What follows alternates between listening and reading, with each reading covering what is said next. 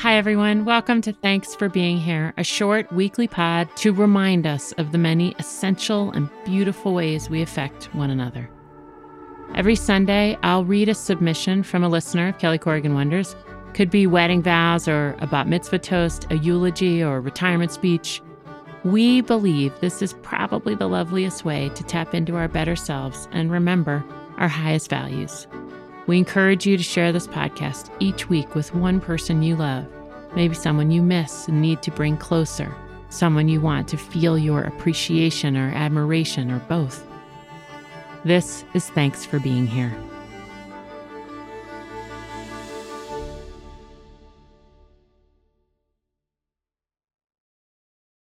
This episode is brought to you by Progressive Insurance.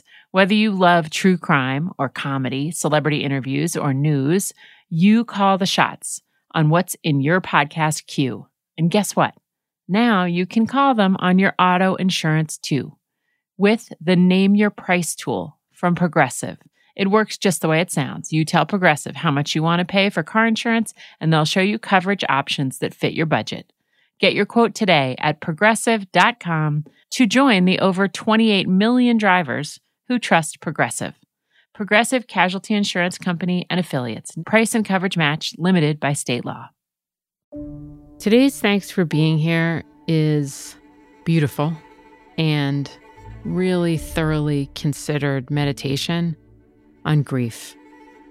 It was written by a woman named Kelly Cervantes. Since 2018, Kelly Cervantes has candidly chronicled her own grief, parenting a medically complex daughter who passed away from epilepsy just days before her 4th birthday. She has a book now called Normal Broken, The Grief Companion for when it's time to heal, but you're not sure you want to.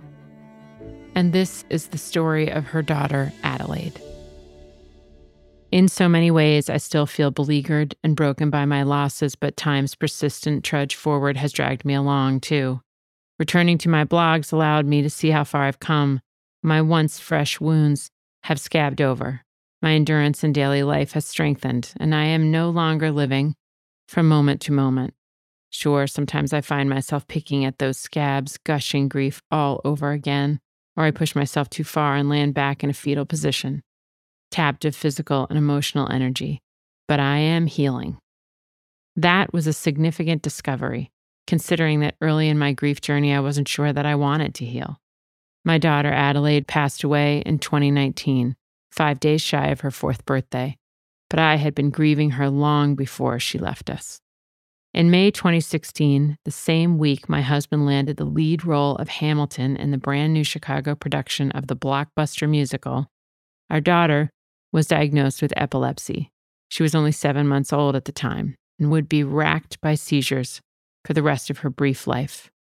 There were years that my husband, Miguel, would compare to holding on to a rocket in one hand while dragging a parachute behind you with the other.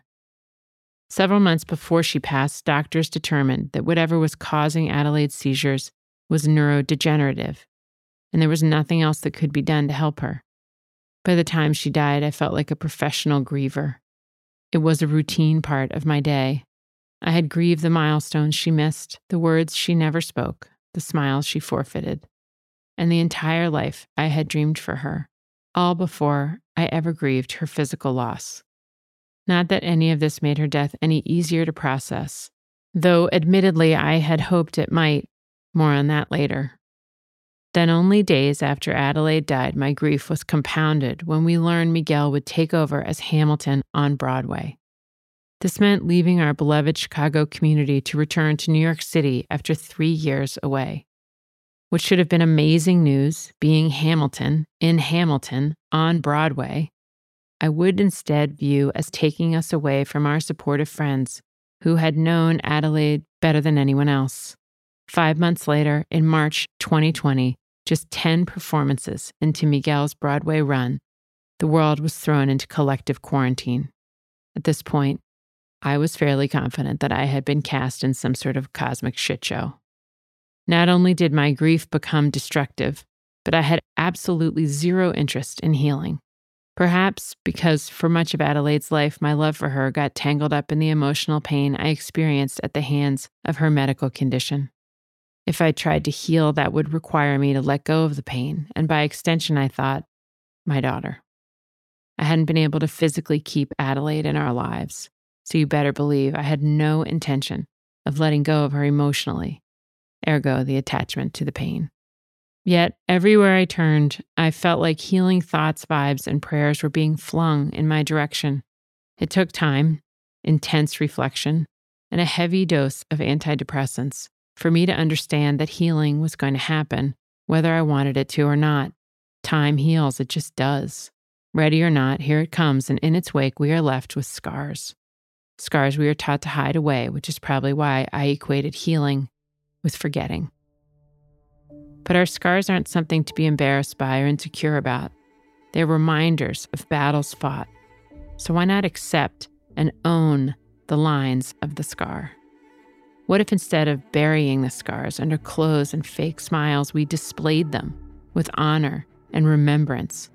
What if you could turn your jagged, tough skin into a work of art by designing a beautiful tattoo around it?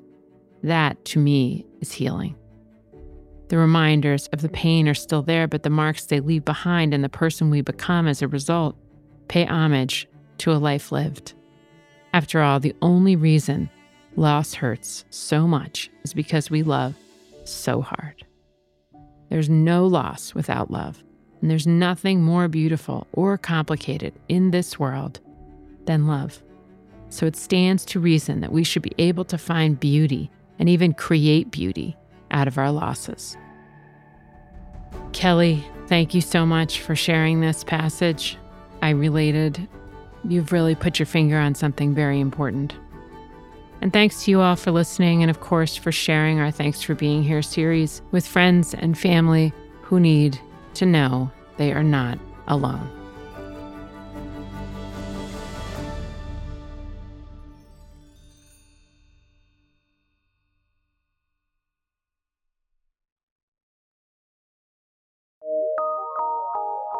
From PRX.